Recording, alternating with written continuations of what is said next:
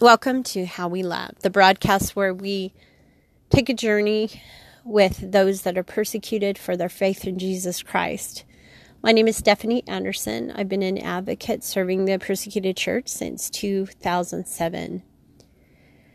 I want to introduce you to the persecuted church if you're not familiar with some terms that we're going to use and the idea of persecution. I want you to imagine you live in a country, if you live in a country that is civilized and that has an infrastructure, plumbing, and the things you need for basic human function, you really are part of only 4% of those that live on the earth.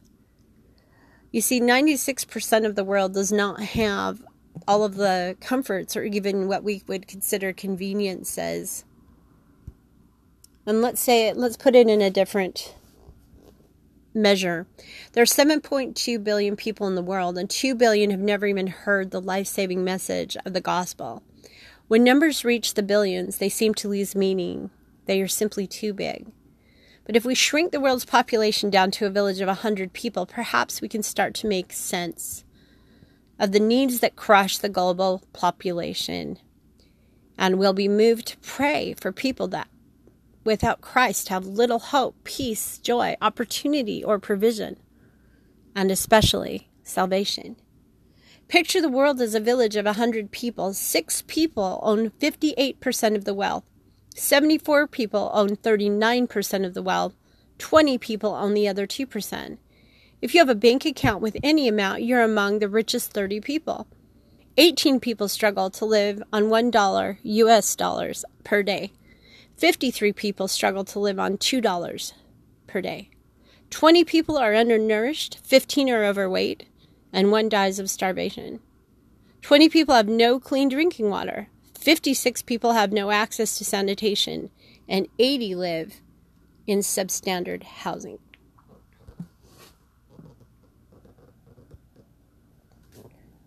You see, the numbers are so large that we kind of disconnect from the needs and the issues that are going on. We have a nearsightedness about us, which is what affects us in our sensory area right now, what we see, what we hear, what we taste, what we feel, that affects us personally. But we have to be intentional if we want to grasp what's going on from a larger perspective. Because God is right there with those that are without provision.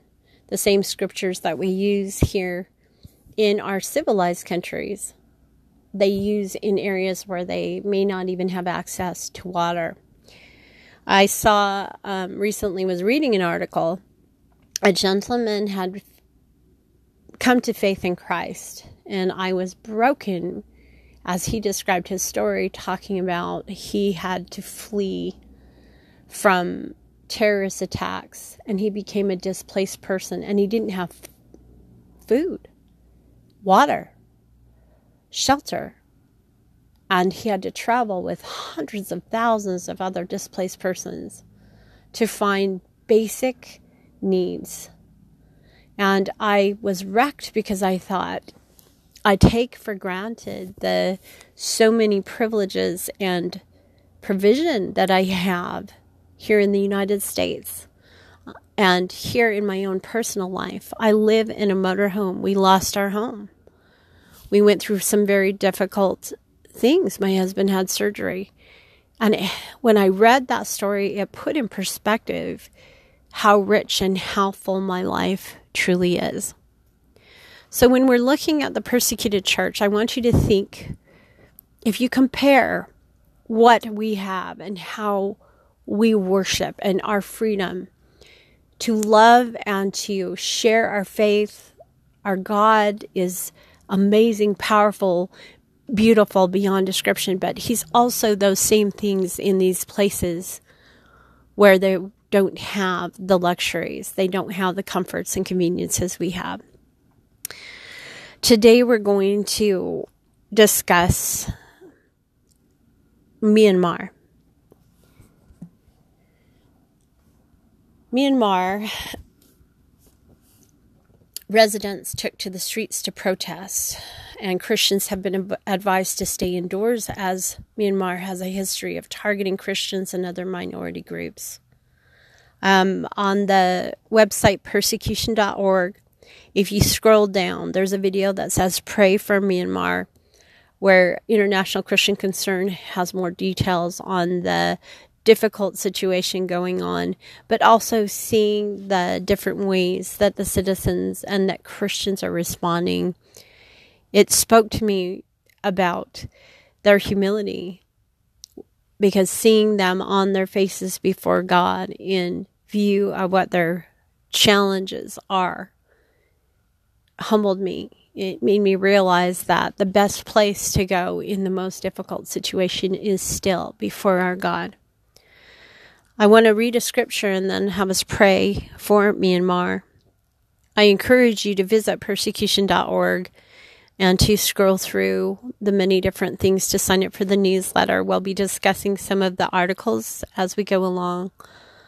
It's very important for us to be intentional in this hour to set our sights on those who are courageously facing adversity in a godly way. There is a way that seems right to a man, but in the end, it leads to destruction. And the anger of man is not the same as the anger of God. So let me read this scripture. This is from Hebrews 13, 5, pieces of 5, 6, 7, and 8. God has said, "Never will I leave you, never will I forsake you." So we say with confidence, "The Lord is my helper, I will not be afraid. What can mere mortals do to me?" Remember, you leaders who spoke the word of God to you, consider the outcome of their way of life and imitate their faith. Jesus Christ is the same yesterday and today and forever. Let's pray. We consider those that are suffering for their faith. And today especially, the citizens, residents, the Christians that have just experienced this coup, this military takeover of their country. And they did not turn to men, they turned to you. You are the same yesterday, today, and forever, Lord Jesus. We pray that they will feel your presence. We pray that they will know the peace that surpasses all understanding. We pray that they will have strength and courage.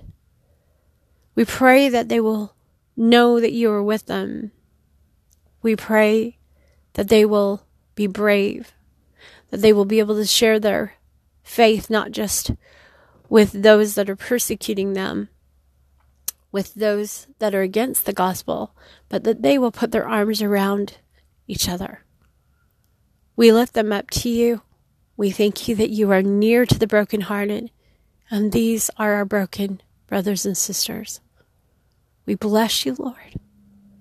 We thank you. In Jesus' name.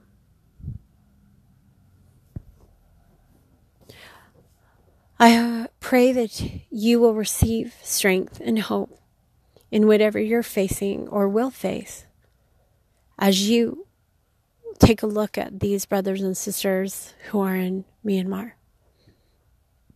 That you'll pray for them throughout the week. I'll be back with you soon. We'll go next episode. We will be covering Nigeria. Thanks for joining me, and God bless. Shalom.